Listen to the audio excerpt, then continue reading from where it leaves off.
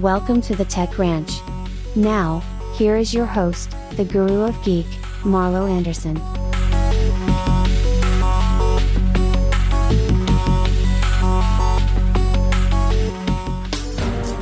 And this is your Guru of Geek, Marlo Anderson, in for a little tech talk today.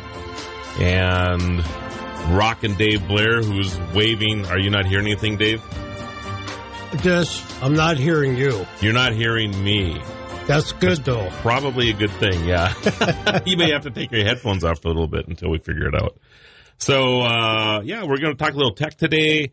Dave's got a whole list of stuff the way it looks, so that'll be fun. Rockin' Dave Blair with Q1 Network, ESS Environmental, Network Solutions and Services, and a frequent guest of the show.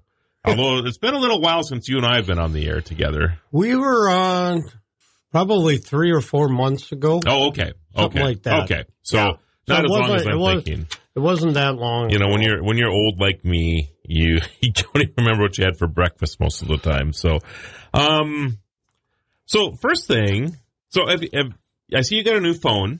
Yep. You have the new Samsung 22. Slim. Okay. That's me. Slim. You're slim rocking Dave now, huh? Yeah. How you liking that thing? Well, I just got it here on Saturday. It's an amazing device. I mean, they just keep getting better and better all the time. Yeah. And I think the key is that this one's so thin, slim, I guess is why they call it that. Lightweight, but all the features that are on it now are incredible. I'm excited to start taking some pictures. Yeah. So I have, as you know, I have the 20, and you and I were actually rolling around Oatman, Arizona. Yep. A year ago. Yep. Playing with my phone because we roll into Oatman about 7:00 at night. Yeah. Pitch Well, dark. it was just starting to get dark, and the stars were unbelievable. Yep. And of course, the ability to actually use your cell phone to take pictures of the stars. I would have never dreamed in my lifetime that I could just point a camera into the sky and actually take pictures. And of course, it's got the night photo option. Yep. And so we were out there, and I knew there was a mountain in front of us. I don't know if you remember this or not. You probably remember me asking you to step out of the car because you could hear the mules going, ee-haw, ee-haw, out in the desert. Yep. Instead of coyotes, we were listening to mules, but it was kind of hilarious. Yeah. But then you take a picture of this mountain that you can't even see the hand in front of your face, but yet it took a picture of this mountain. It was just unbelievable. I know. Unbelievable. Yeah. So once you showed me the pictures, I mean, it's just incredible. Yeah. I mean, it looks like you're just right there. And what's interesting, so when you're in night mode, what it does is it'll take like 2,000, 3,000, 4,000 images while you push it down. It'll actually have a countdown on there. And what it does is it stitches all of that information together to make one photograph. That's how it works. And that's why in low light situations, even when it seems totally dark, there is still light there. It's just that we're not seeing it, of course. So, but it's interesting. So, not to brag about the Samsung. I'm sure the latest edition of the Apple phones have similar technology. Well, but the guy there at Verizon, where I bought the phone from, he said that there's no question the Samsung camera video is way better. It's really, really impressive. So I'm kind of jealous that you actually have the 22. I may have to go and get it now because I can't stand myself. I'll sell you mine. Your old one. Would you have an 8 before? I had an 8. So this is quite a bump up for you. It's a big bump for me. Yeah. And we were just talking about headphone jacks and how much now, and then they've got a different jack for fast charging now, too. And it's funny you bring that up because part of the thing that I want to talk about today is USB-C. And so we'll get to that after the break. Okay. I wanted to so remind me of that. One of the apps I love is Skywatch. Are you familiar with this? No, I'm not. Oh, my goodness. So I have a brand new deck. Only took 2.5 years to get built, in today's world. But it's built, and I've been out there the last few nights enjoying the beautiful, cooler evenings and whatever, And here comes this kind of... I knew it was a satellite of some kind coming across the sky, and so Skywatch, you open the app up and you point it to the sky, and it'll show you the names of every star and constellation. It's really, really cool. And on top of it, it'll show you satellites. So this thing's coming across the sky. I point and I was pretty sure it was the International Space Station, but I needed to know. And sure enough, I pointed that thing up there, and it showed that it was the International Space Station. So I sat out there and watched that for about 5 minutes as it comes across the sky. What amazes me is how many rocket bodies and other things that it shows up. I guess there's an estimate that there's like 250,000 pieces of debris larger than 4 centimeters floating around in space now around the Earth. And they're always bombarding us. I mean, there's always something coming out of the sky. They have to be coming down. They do. They do, but it seems like we're putting more up all the time, and we got these rocket bodies that are floating around. I know the Earth is big. It just amazes me that they have to keep track of all this stuff, of course, because you don't want to have one of our current launches, hitting something up there either. So yeah. But anyway, so check out Skywatch. Yeah, I'll definitely. It is so cool, and I mean, you'll sit there. You can actually, and it shows the horizon. So, like last night when I was using it, not that you could see much last night, but I still like to play with it a little bit. It'll show that the sun is just below the horizon or a little further down or whatever, and you point it to the moon and you leave it on the moon for just a half a second, and it shows the trajectory of the moon. So is it going to be coming across the sky? Is it, what direction it's going to be going? And it does that with all the stars as well, and the satellites and all this other stuff. It is really, really cool if you're into that kind of thing. I'm wondering if they have it for UFOs, that they'll track UFOs. Here comes one now. This one's coming from Mars. It's an unknown object in the sky, so I'm sure they probably even call it something along those lines. I like it when you're here, Randy. I am. I'm here in body and spirit. I listened to a show that just you and I had done, I don't know, what was it, a month or two ago? Oh, yeah. You came off as highly intelligent. It's unlike Are you how surprised? You look. You sound incredulous at that. It was really a good show. I have a good thought once in a while. I enjoyed listening to that, actually. Yeah, we actually need to do that again soon. We should. That was fun. That was really a lot of fun. So let's put that on the calendar in the next couple of weeks. Well, I love technology. I mean, I've been doing it since I was a kid. Electronics and computers when they came around and everything else. Well, you certainly have a passion for it, and I didn't realize how. But you're surrounded by it all day long, so that's what you do. So yeah, and sitting next to me, rocking Dave Blair. Dave is with Q1 Network, ESS Environmental, and Network Solutions and Services. And if Q1 Network sounds familiar, Q1 Network is the one that actually puts out the National Day Calendar radio short, which everybody had the privilege of listening to me. And, of course, Anna DeVere, who's actually kind of the star of the show. Anna's awesome. Yeah, she really is. She really is. Yeah. She makes our job a lot easier. Yeah, I would say that's more true. Professional. Yeah, I can't imagine if it was you and I, Dave, writing that program and recording it. It would be a mess, that's for sure. All right, so we're going to be talking a little bit about USB-C. Dave was just talking about on his phone. He has a USB-C adapter that he's been introduced to for the first time, obviously. Yep. This has been around since 2017, although more widely used starting around 2019, 2020. So USB-C, the reason it has that name is because of the shape of the adapter. What do you think, Randy? How many adapters in the USB scenario are there? There must be like 20 or 25 now. Oh. There's a lot.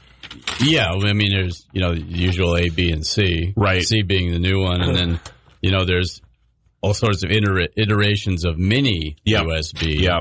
It's like every time I buy something, it actually has to have its own. They send out a cord with it, and it's a new type of USB ending that I've never seen before. So there's a lot of EU just came out with a new ruling that everything's got to be the same. Well, it's funny you bring that up. Yep. So, and what's interesting about this? So the EU. So Europe, of course, they are, by 2024, they're going to require that all devices have USB-C on them. And this is what's interesting about this, is that Apple will have to comply with this. So their Lightning adapter, they have a different adapter. Right. So they're going to have to put USB-C in all their phones moving forward, too. I don't know how I feel about that, actually. I'm not a big fan of government getting in the way of business and having a mandate like that, although it will be convenient for everybody because everybody will have the same charger and all that other stuff. But it should be up to the business, in my opinion, to put whatever adapter. But compatibility has always been a problem down through the years. It has been. Since early microcomputers where there were different data buses that were incompatible with each other. Yep. So I'm a big fan of compatibility. Yes. And I think that you should be able to have one interface, especially when it comes to interfaces. Proprietary software, that's one thing. Interfaces where you're connecting hardware, I think they should be standardized. Okay. That's my 2 cents. What do you think, Dave? I think it would be great. I don't have to have so dang many cords. Got that one that's got all the different one for Apple, and then the old USB port, and then obviously the new one. It's interesting. I've traveled over to India, and looking at their whole situation with power. Their power cords are a lot different. They are. They have a different adapter that you need. Phones, I would assume, probably are the same. But anyway, I think it's going to be fine. I think what will be interesting to see is if moving forward, because Europe is going to require Apple to have a USB-C if the day of their Lightning plug will just disappear. Because why would they have two, on all phones? Would they make a separate, unit for the United States that's different than Europe? Yeah. I don't know. Apple loves proprietary things. They do. And they like to lock you into their ecosystem. They do. And I personally do have a problem with that. Their products are very good, but, they're mostly trendy, I think. Well, I think, the other thing with Apple, they want to control the whole ecosystem because they want to make sure that there isn't, like the app situation, for example. They have fewer apps than the Android side simply because they don't allow as many apps in, right? Because they want to make sure that they're not nefarious. Yeah. Where Android is a little more open source and it's a little easier to get things through. And from a security standpoint, I can see where they're coming from. Yep. On that. But, even in terms of their hardware, you can't buy parts. That's correct. They have a lot of special chips with special software. Yep. And say you bring this to a local repair shop. We can talk about right to repair too, I suppose, because you can't buy those chips. You have to use donor boards and take some of those chips off the donor boards because you can't buy them from Apple. Right. So this is what spurred this whole right to repair movement now, where you should be able to take your device to any shop you want to have it repaired, not just to Apple. So we can. That's for another day, probably. Well, I don't know. I think this is interesting, actually. So, if it's okay to get into this a little bit. So, the right to repair. So, Apple might come back at you and say, "Well, actually, the device isn't yours." Exactly. They actually, and Samsung would be the same way. Most of these devices are the same way, where they're going to say, "Yeah, you did pay us money for it, but." We actually, if you ever look at the EULA on these things, they actually still own the device. Sure. And they own the software on the device. That's correct. Yeah. So they will come back and say, well, it's our device. We can do what we want to with it. Right. And of course, you as a consumer saying, well, I spent $1,500 for this thing. Are you kidding me? I still don't own this thing. Am I leasing this from you? What's going on here? Well, that's really what you're doing. Yeah. And it's not just Apple. It's a lot of other companies also. Of course. John Deere springs to mind. You know, there are some things on a new John Deere, say a tractor or a combine, whatever it is, that you can't have repaired unless you go to them. It doesn't. You can't go to a third-party shop for that. That's what I understand. So it's not just them. So it's the idea that you bought this device, but you don't own the device. You bought something, but you own nothing. Right. And that's the whole right to repair movement is based on sort of going against that idea. Right. Yeah. So these companies that repair Apple phones, for example, but they're not authorized Apple. So you're actually breaking the EULA when you do that, correct? Let's say you break it. I would imagine if the end user license agreement says that you don't own the device, then I guess you could extrapolate that out to say, well, then you can't repair the device. So if bring you it back to the manufacturer, right. So, but the challenge, of course, is especially where we live, you break your screen on your Apple device, and there really are not a lot of places you can just go to around here that's actually an authorized Apple and get your screen fixed. So a lot of people, and of course it's going to be, a lot of times it's expensive going there, right? It might be $300 there, right? Or if you go to one that's not authorized, it might be $100 or $125, right? So I think a lot of people, just the economics of it, will go to the third party because they don't want to spend $300. Absolutely. And who wouldn't, really? Right. We don't have an Apple store here, so it's really not a factor. I know there are one or two authorized shops here, I believe. Yes, but there's a lot more that are not. Yeah. And authorized with Apple pretty much means, well, A, you have to buy from them, and B, you have to buy so much product from them. Right. It would be good if an Apple authorized repair center is hearing us, if they'd call us and just, verify what I've been talking about. But it's that would be okay, yeah. It's more about economics than that they're more qualified to repair. Yeah, and if there's somebody out there that actually has a repair shop that wants to weigh in on the 663 1270. But here's another thing is you're not supposed to have the schematics for, say, MacBooks. Right. But they're out there. Right. And there's this board view software that you can get where you can see the schematics and therefore repair the device if you have the right gear, soldering equipment and microscope and that sort of thing, and some technical knowledge. But you're not supposed to have these schematics, but they're out there. And I think if Apple ever is able to put the lid on that, it's going to put a lot of shops out of business. Right. Yeah. But it looks like the EU is working against that now, and it'll be just interesting to see if this moves over to the United States. And I just want to start this and say we're not in here dissing iPhones and Apple products, by the way, everybody. This scenario we're talking about that Randy and Dave and I were just talking about probably holds true with Samsung and Google Pixel phones, and they all want to have their own proprietary stuff. Unfortunately, for all the iPhone lovers listening to us, we're all Droid people in here, so that's the challenge, right? I'm not anti-Apple. Yeah, to be clear. We're just picking on them because it just their eco is just so. They just like to keep everything in house as much as they can, So I think that's a challenge.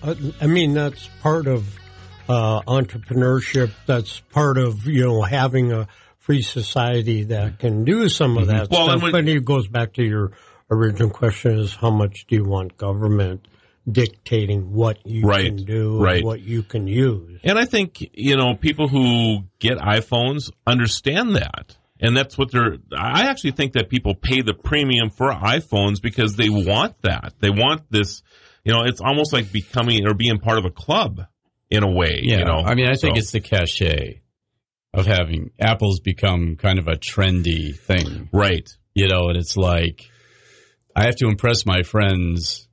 This may be a little cynical, but I have to impress my friends and spend $1,000 for an iPhone when I can buy an Android phone that's probably got specs that are pretty close. Yeah. And we'll do the same job for maybe $200, $300, $500. Right. Unless you're like Dave and I and have to go out and get the latest Samsung although you kind of got a pretty good deal. It was 4 years, and I went on business deal, so I got two phones and a pad and I don't want to call it an iPad, but it's a Samsung little tablet. And it was, remarkable. Yeah, what I got. Yeah, plus I got trade-ins for my phones too. I don't even know, to refurbish them and then try to sell them out on the market again. That's what they'll do. They'll have them, or they'll take them to another country that's maybe an iteration or two behind us, and use them in there. Because places, if you've never had a phone before, any phone is pretty amazing to you. I think I told you a story about a lady out in India. We were at a village, I suppose 20 miles from off-road. I mean, and it was super remote. And I was doing a speaking at this church, and she had a phone. She was taking pictures. They have no electricity there, but they were able to charge it through solar panels. So they have no electricity, and it would be interesting to do a survey. Would you prefer to have this communication device or electricity? And I'd be willing to bet that the winning side would be the communication device, because they can reach the world with that. I don't know. What do you think? Yeah. What do you think, Randy? Interesting. It depends on the society, I suppose. Yeah. If you've never had electricity before, and you plug your magic communication device into a solar panel just to charge it up, and you don't know any other difference. Let's ask some cavemen. Let's do that. What they think. We'd have to go back in time and ask, would you rather have some electricity or would you rather have an iPhone? You were talking about not bashing Apple, and I agree 100%. But it's funny, it's well, what kind of phone do you use? A Droid. Oh, you're one of those Droid people. And I'm going, yeah, I am. So what are you? You're going to be banished to the Droid colony. But we do the same thing with iPhone. It just I feel bad for all the iPhone users right now, because all three of us are Droid people in here. So I know. So I wonder what the percentage. It's about 50-50. It is. It is. Okay. Yeah. Okay. The difference is that iPhones, and you have to give them credit for this too, iPhones are standardized. So you can't go out and find a $50 iPhone out there in the new market, right? But in the Android market, I'm sure you could find sub $100 phones. Oh, sure. That are brand new. But you can also pay $1,500 for the latest Samsung, so it's just wide open. So people, when they have a bad experience with their Android phone, a lot of times you have to just look at it and say, hey, you're not going to get the kind of camera that, probably that a $1,500 Samsung has on it if you're only going to pay $100 for your phone. Where with iPhone, it's the same. You have iPhone 11, iPhone 12. All the 12s are pretty close to all the same specs across the board. So there's something to that. And you have to give them credit for that. Oh, absolutely. So, just credit for marketing, period. Yeah. I think Steve Jobs was an amazing person, above all, a great marketer. Right. Yeah. And had great ideas. I mean, he literally changed, industries, like the music industry. Mm-hmm. Music industry doesn't like what he did, because musicians are still trying to figure out how to make money on all this stuff, but the digitization, when the iPods first came out, oh my goodness, that was like the rage, mm-hmm. and the conversion of music to all of that. And now we don't know anything different. Most people that are, 20 years ago, they're born 20 years ago, hear about LPs and 45s and cassettes and whatever, but they have no clue. Yeah, it's absolutely no clue. It's a very small group of people that still do vinyl. Yeah. Still have records. But growing again. And swear they sound better. I'm not what do you think about that? I don't think they do. Do you? Well, I mean, if you just look at the technology, it's really electromechanical. All right, so any dust, grit, scratches get on an LP is going to change the sound. It's going to degrade the sound. Right. So you don't really have that with digital. All the digital produces a lot of artifacts that you maybe can't hear, but you might somehow perceive on some psychological level. Right. But is it better? No, I wouldn't say vinyl is better. I think the character of the sound might be a little different just because of the way the technology is. Well, and it just takes you back to that time. I mean, you listen to a record and all of a sudden you're thinking about your teenage years again or whatever. Absolutely. You know, that's what it's about more than anything else. I heard a song on the radio. I got on my bike, when I was 12 years old, went down to the store and bought the record. Right. That's exactly right. And that was a great experience. That was a rush. I used to do that all the time. Oh, sure. I mean, it was, you're right. I mean, you would listen to music and the next thing you wanted to do was get to the record store. I spent so much time in the record stores. Oh, it was great. Yeah, me too. Great. So Dave's just sitting here like, what are you talking about? I was on the golf course. Or the library. No. Nothing's changed in 40 years, I see. No, not You're really. still on the golf course, yeah. But, vinyl, I think, there's definitely a unique sound. Yeah. You pick up a lot. I mean, even that little scratch or something. But, that's all right. It's just kind of nostalgia. It's a different character of sound. Some say it's warmer. It's going to be different. It's a totally different way of reproducing sound and recording sound. Well, and they all sounded different. I mean, I have a Victrola at home, or Victrola or whatever with the big horn on it or whatever, Yeah. And you got to, actually manually put the needle on the record. I mean, there's nothing automatic about this thing at all. And you mostly hear noise when you play those things back. That's exactly what you hear. Mostly hear noise, yes. At work, we have you ever see the wax cylinders? Oh, absolutely. The old Edison cylinders. Yes. Yeah. Those were even worse. Oh, my goodness, because those things picked up everything. Sure, but think how amazing that was at the time. I can't imagine. Yeah, You've never heard a recording ever. And going back and listening to those and listening how people spoke in those days. Yeah. That's pretty cool. Pretty cool. Yeah. Boy, we've gotten all kinds of stuff here. We went down the rabbit hole there from USB-C to vinyl. So, Randy, you still have an iPod? I do. Dave, you still have an iPod? One of those iPod. I don't know if I'd call it a nano because the nanos were they were slimmer, not thinner, slimmer in terms of width. So I'm not sure exactly what generation I have. Okay, 7th springs to mind. Do you remember what you paid for it? It was a gift. Okay, so I don't know what was paid for it. I know I bought one for my daughter years ago, iPod Nano, and that was probably a couple $100. Okay. Yeah, and it probably didn't hold as many songs as the one I have. I'm curious if they're actually still available. I'll have to look that up on the next break. I don't know. I love mine. So, but I think most people have just gone to putting everything into their phone now. Yeah, exactly. Because it's just one device that you carry My along. phone's bulky, so when I go out running, I have this little iPod, which is like a credit card, thin, and I just put it in my back pocket and away I go. Actually, that makes a lot of sense. So form factor is a big deal as far as that goes, because I can't carry the bulky phone while I'm running. It just doesn't work. So I wonder. So I'm looking at my watch here now. I know that there's storage on my watch. I've never put any music into the thing. So when I'm out walking or running or Is that an Apple Watch? It's a Samsung. Oh, it's a Samsung. Galaxy 4, I think it is. But yeah, it's supposed to. I should just try that sometime and see how that works. Because I know I can put some music in here and whatever. So it'd probably have the same effect as an iPod. So do you strap the iPod like to your arm or just store it in your pocket? I carry like a little belt pack. It has Bluetooth in it? No. Okay. I use wired headphones. Okay. Earphones. Yep.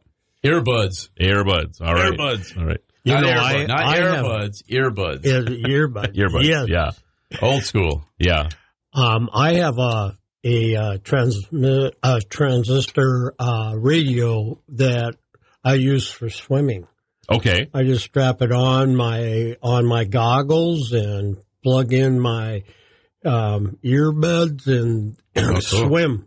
So you're listening to radio. It's all FM. Okay. So it's totally waterproof, obviously. Oh, yeah. It's it would great. have to be. It's just a little thing. Doesn't hardly weigh anything. Wow. It was like $30. And you swim with these things. Mm-hmm. You can hear them. I mean, when you're swimming underwater. Yep. Well, that's got to be a cool experience. It's so much. I put my earbuds in when before I go in the water, I go in the water, and it's a whole different sound sensation.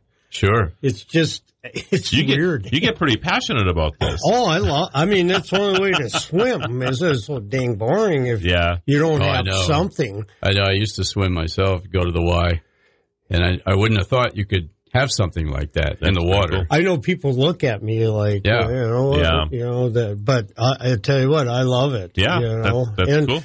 And if they wear out, they will. I mean, the water's going to get in at some time, but for $30, you can't get beat another that. one. You just replace it.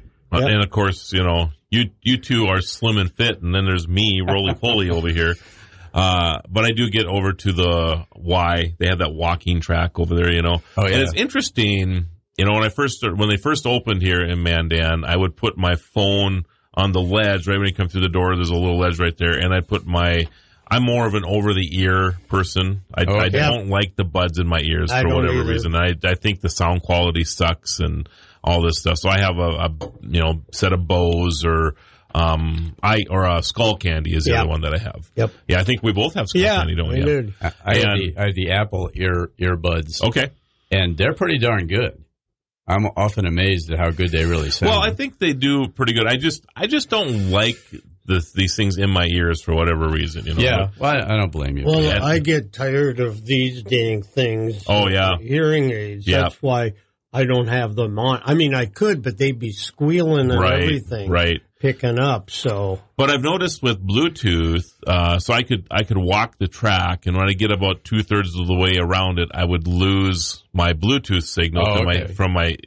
This is a couple of years ago. With the new phone and the new headset now, I have no problem getting around that thing anymore. So the range has gotten better, or the ability to track where you're at through the building or whatever is better now too. So I forget what the stated range of Bluetooth is, maybe 30 feet. Well, I think one is 30 feet, but the other, the newer stuff, US or Bluetooth 3, I think is 250 now. Oh, really? Yeah. So it's higher power. Yeah, it's gotten a little longer, and then of course I think a lot of it has to do with what you're wearing too, and the ability to pick up even weaker signals. So true.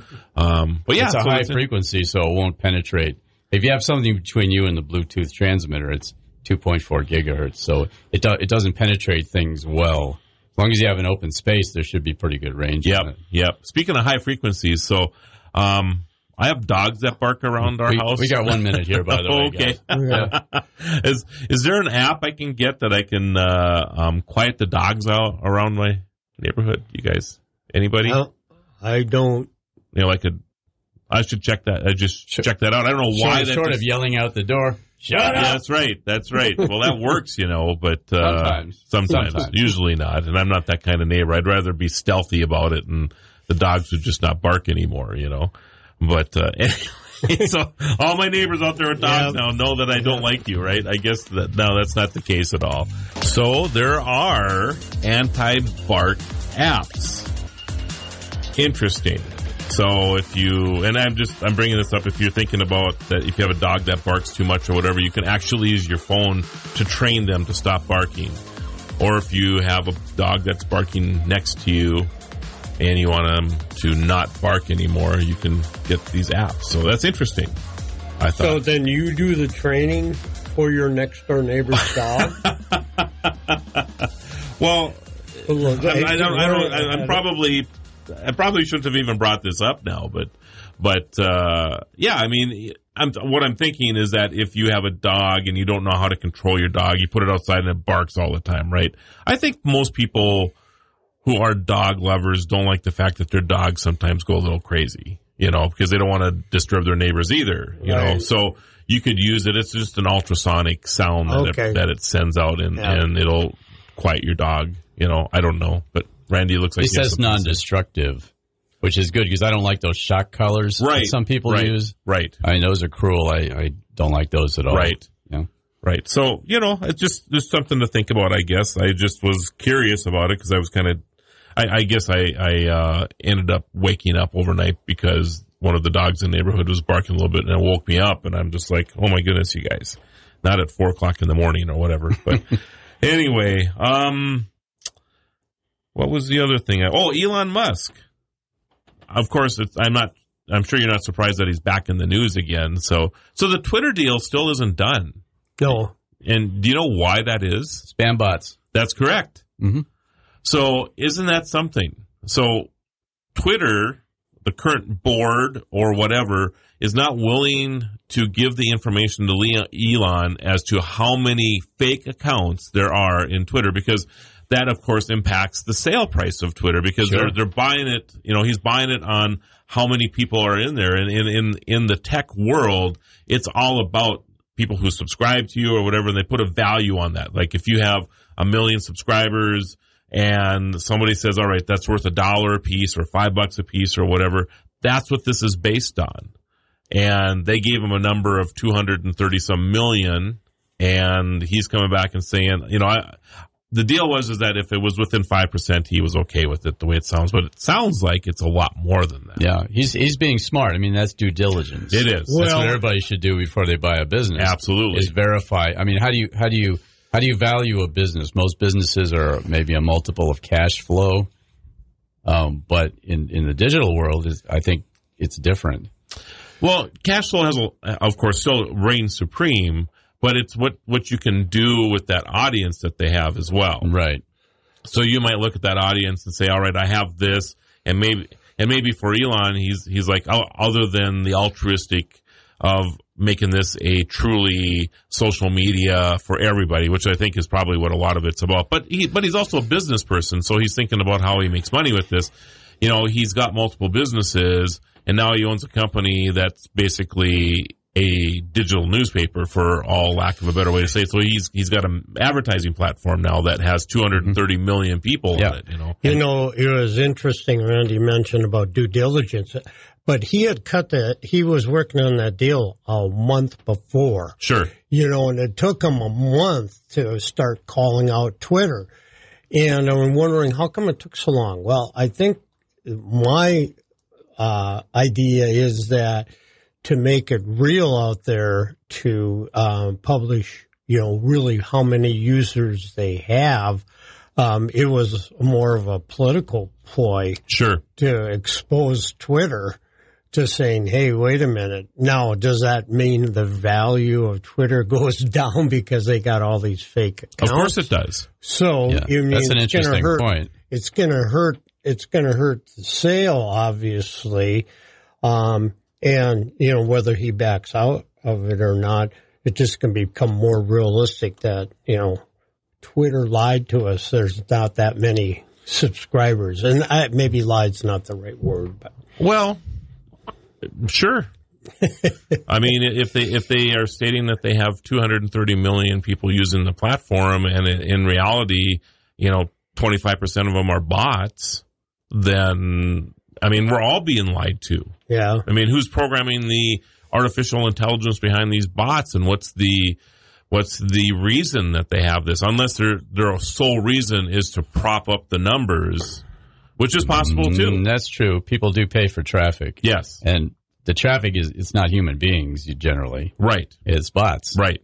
That go out and they've gotten very good at emulating human behavior, but they're not humans. That's right. And that's really the product. Yeah. How many actual human eyes do you have on an ad on a website? And that's really where they monetize it. And if you have, I mean, at this time, I would imagine you can probably program a bot to buy stuff, but add a credit card to it, and if it likes, the shiny thing, it could go buy it. But that's not the whole point of it. If the bot's money is green, might not be so bad. But that's not the case right now. But it inflates the user traffic. That's right. Numbers, and you can say that for just about any website out there. When you say we've got 150,000 page views a day, how many of those are humans? How many are bots? Yeah, they're getting better at screening out the bots. They are. But the bots are getting better at emulating human behavior. Well, and I mean, even like with National Day Calendar, for example, I mean, this is a topic we talk about all the time, because there's a value to the people who buy advertising. It would be no different than a radio station if there'd be a way that you could fake people that would be listening to you. Sure. But that's not as probable, because you don't have 1,000 cars running down the road that have nobody in them yet. Now that could be in the future where you could have all these cars programmed to be listening to a radio station. Sure. And nobody's in there. Well, it would be one person in there, wouldn't it be? Not necessarily. When we have autonomous vehicles that are running around picking up people, half the time there might not be anybody in the car at all. So, so I guess that would be a rolling bot, right? I don't know. But yeah, I mean, it's one of these things, and you're right. The technology has gotten a lot better. We can usually see how many of those were actual people or whether they're bots. And of course, the advertisers that work with us will then get credit for the bots that come to our website too. I mean, they're always at any given time. I mean, it's kind of scary how many bots are working through the web, and usually they're working to find like email addresses or phone numbers or whatever, because their goal is to find information that then can be sold to somebody else through a mailing list or whatever. Yeah, or they're web crawlers that are cataloging the internet. That's correct. Google has millions of them. Of course. Out there. Yep. But those are easily trackable. But those usually, I mean, they're cataloging web pages and noting changes in websites and things like that. Noticing backlinks and things for SEO purposes. Yep. They're not necessarily like filling out forms, that kind of thing, Yeah. And we have some of that too. It's always funny. There's a lot of that. Oh yeah, kind of that goes on. So, where did we start this conversation? Or do we just keep moving on from here? I'm trying to remember. I don't remember now. Elon. That's right, Elon. Yes. So, what do you guys think? Do you think he's going to end up buying Twitter or not? I think there's a high likelihood of it because I think he has the more altruistic motive of making it a free communication service. Okay. You know, a more realistic than it possibly is right now. Okay. You know, because he's a rich guy. I mean, he's not doing it solely for the money. I think he doesn't do anything solely for the money, but the money comes because of the mission he has. That's right. Well, it's interesting that on some of the other apps that are out there that are trying to compete with Twitter, right? And I was taken back a little bit because, you know, a lot of people just don't want to make change and go to switch to a different app, even though some of that, you know, I don't like it when a company can, you know, turn you on and turn you off like Twitter can. But that's their right. Yeah, it's their platform. It's not a democracy. No, it's not. And sometimes that, you know, you have somebody making decisions like, okay, this person can't be on Twitter, this person can. And what do you use to judge, you know, what it is? Yeah. Same thing with any social media, Facebook. They all have the same thing going on. Yeah, sure. Yep. If they don't like your rhetoric or whatever you're talking about, then they'll just But that's just changed in the last few years. I don't think you ever heard, you know, 5 years ago that they were screening that many people. That may be true that you didn't hear about it, but I believe it was going on. Well, I'm not saying it wasn't going on. Yeah. But now because they've always been active against hate speech and those type of things.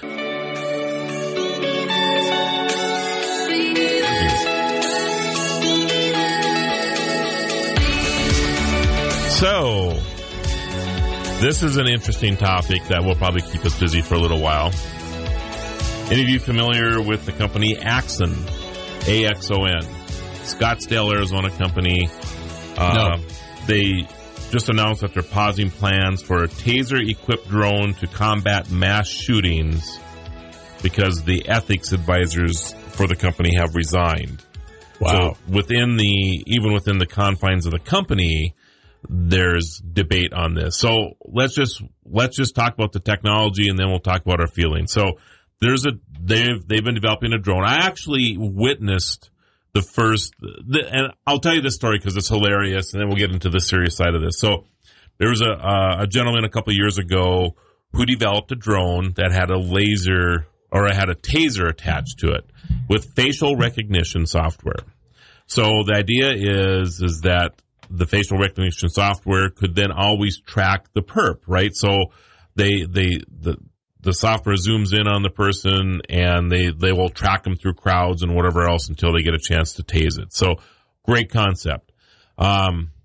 So the first time that he tests this, he had a mannequin set up in the room for him to test. The drone decided that it was going to tase the creator. So there's this video of him running around as this drone is chasing him and finally tases him. Wow. Hey, it works. So not quite how it was supposed to work, but it's kind of funny. So right? The monster turned on Dr. Frankenstein. That's exactly the thing. So anyway, this is not the same company. It was just a prototype that this gentleman had built. So Axon develops other things for law enforcement, and they had announced that they were working on a drone because of they wanted to come up with a scenario for the mass shooting situation that we have going on that would combat that. So their theory is that if the schools had this drone and other public, nightclubs and everything else, right, that there would be this drone that could be deployed that would take out the person with the weapon. Okay. So they stopped the production or the research and development into going to this because the 9 ethics advisors that they had on their board have now resigned because of controversy with this. So I'm trying to figure out what the controversy is, and I guess I want some help from you guys. Any questions on the premise, Randy, Dave? It's totally works on facial recognition. Works on facial recognition. Okay. Yes. So we're hoping the perpetrator's not wearing a mask. Well, there's that. There might be other things too. I mean, there's some software that's emerging that I actually just seen a demonstration of just a week and a half ago in my building, as a matter of fact, that detect weapons as well. So it might be a combination of weapons detection and facial recognition. So you're right. So if they're wearing a mask, they can probably still state that, if they have a gun or whatever, that they would be able to recognize. I like the concept of it, but can it be made to work reliably? That's the thing. Okay. And the fact that it attacks the wrong person, maybe that's where the ethics violation comes in. Okay. I can't think of any other, maybe you guys have some ideas. I'm not sure. Well, I think the whole idea of putting a droid maybe in a school or around the campus or whatever is a great concept too. But we'll go back to the privacy type of thing, and where does that end at? But could you? I'm sure there might be software out there that can detect whether somebody's even carrying a gun. That's correct.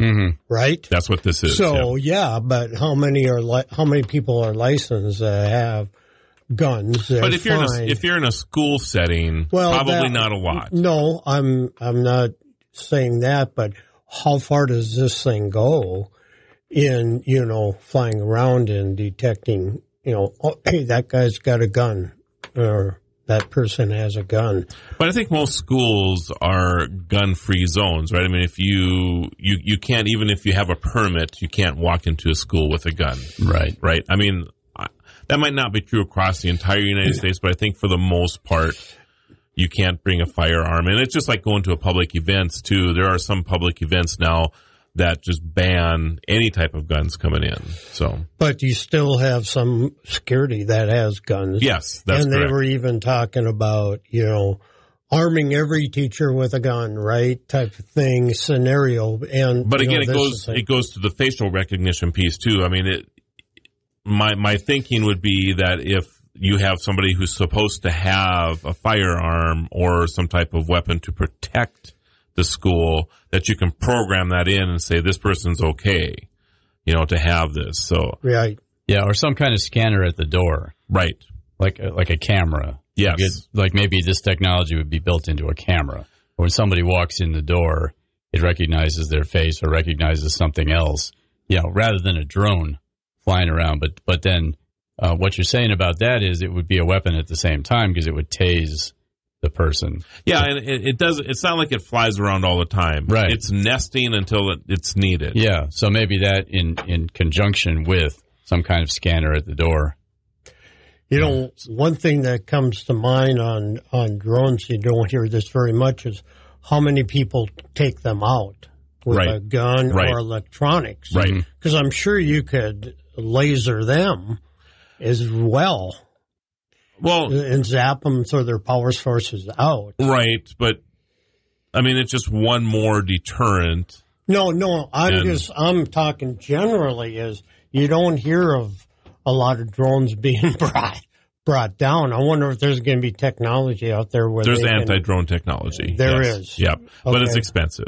Okay. For the most part.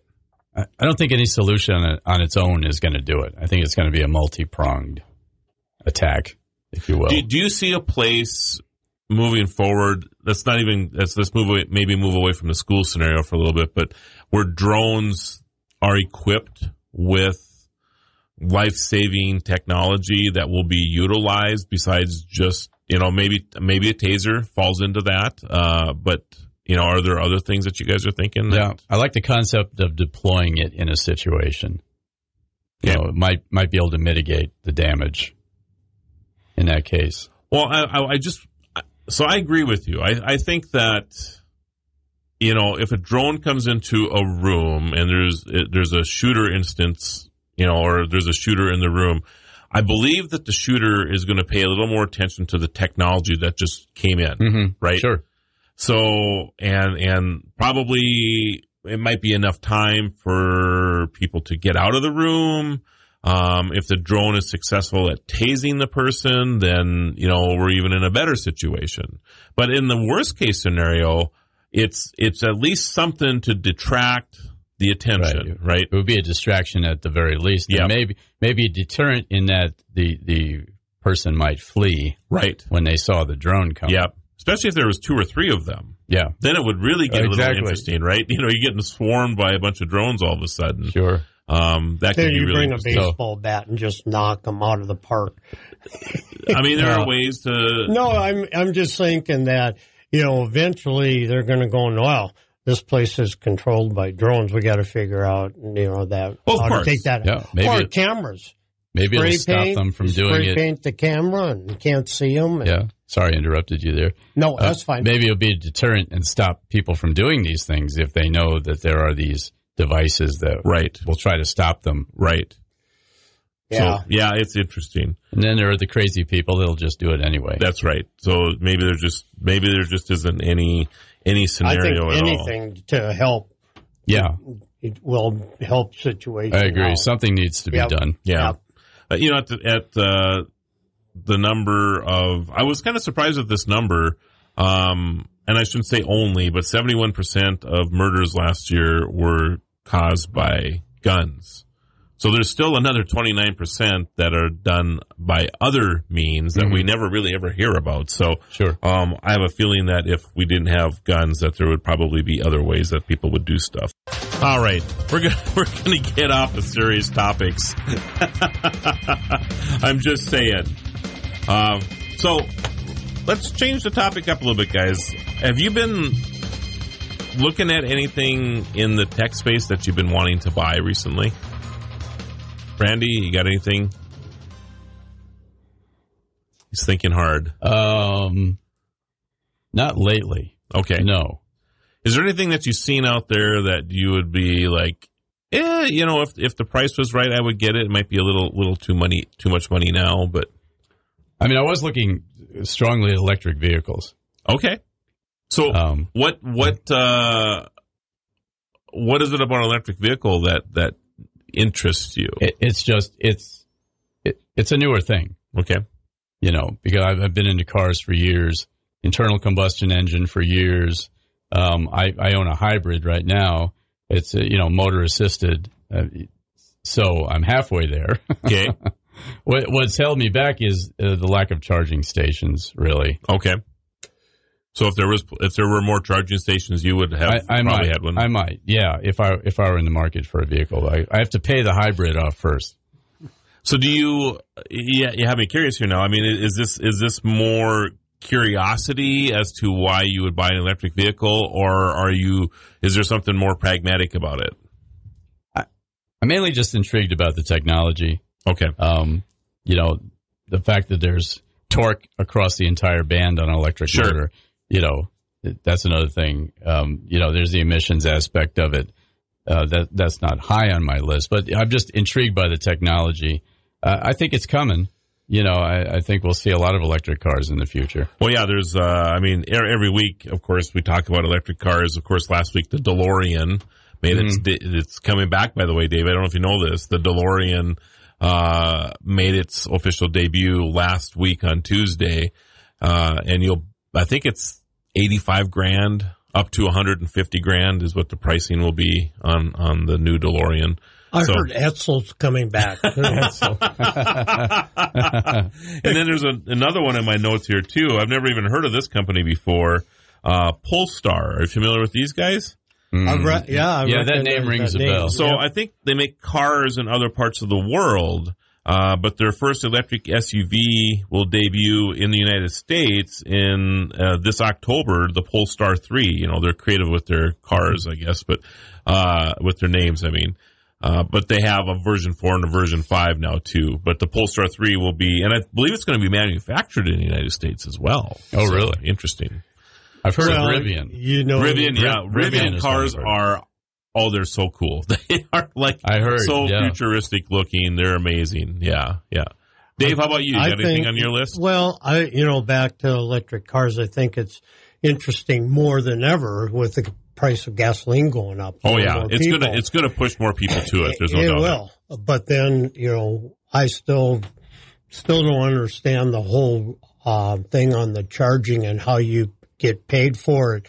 How the state gets money, like on a gas tax. Right. We don't have anything like that. Yeah, that's going to have to be worked out. Something has to be worked out. Yeah. But yeah, I think I've been intrigued about electric cars. I don't know. My guess on the tax situation will be at some time in the future we'll have a per mile tax. You drive 50,000 miles a year, you pay X amount of dollars and the person who buys it could be no different than a gas tax because the more gasoline you consume, the more tax you pay. And the way technology is, you'll be able to read from the car how many miles you put on, rather than, can you check your odometer and tell me how many miles you put on? Well, it'll be like a cash register. You'll have a dollar figure on your dashboard. This is how much you've spent this week. This is not too far off. A friend of mine, I was in Singapore probably 8 years ago, and he lives in the United States, but he also has a home in Singapore. And I got in his car, and the first thing he did, he had this little device sitting on his dashboard facing out, and he turned it on. And I said, what is that? And he said, just wait, I'll show you. So we're on the road, and we're going by, and you see it going click, click, click, click, click. And I'm going, what's that? And he says, I'm just getting charged for driving on this road. Oh, so it's for toll roads. It's toll roads, but it's constant. Yeah. You got to have them on. So that's interesting. So we could actually have a full-time toll road scenario. The technology's there to do that. So would we be double taxed? Would we be taxed at the charging station and on the road? Well, I think it would be hopefully just one or the other. But there's a possibility, too, that you'd have like so many cents per kilowatt hour that you're, putting into your car. And I don't know if that's happening now. I don't believe. There's maybe a little bit, but not so much for like a road tax scenario. Who pays for the roads? Because the highway, the fuel tax is actually what funds the roads in our country. Right. Yeah. So now you got electric cars using those roads, but not being charged. Right. So there has to be a scenario, or the gasoline tax will just continue to go higher and higher and higher because the maintenance on those roads is going to get. Well, right now we have gasoline tax for regular cars, not a road tax. Right. I believe long-haul truckers have a road tax. Right. I'm not sure about that, actually. The money goes the same. It does? Yeah. Okay. Yeah, it goes to the Department of Transportation that takes it, and then the feds get their percentage and the state gets their percentage. I'd imagine it would be the same with electric. Well, it's a lot different, though, as far as, how do you regulate that and what does that cost?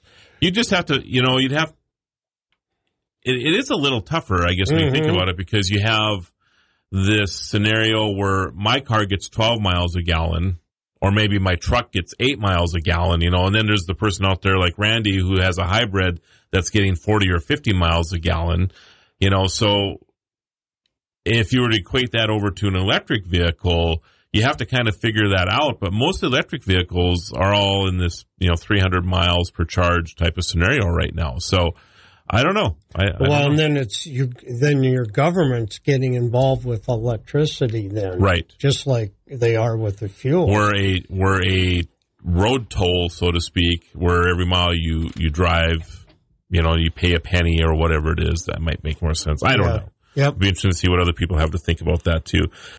Rockin' Dave, thanks for being here as well. Hey, it was a pleasure. And Randy. Thanks, Marlo. Love it. Always fun. Yeah, we'll see everybody again next Tuesday. Take care, everybody.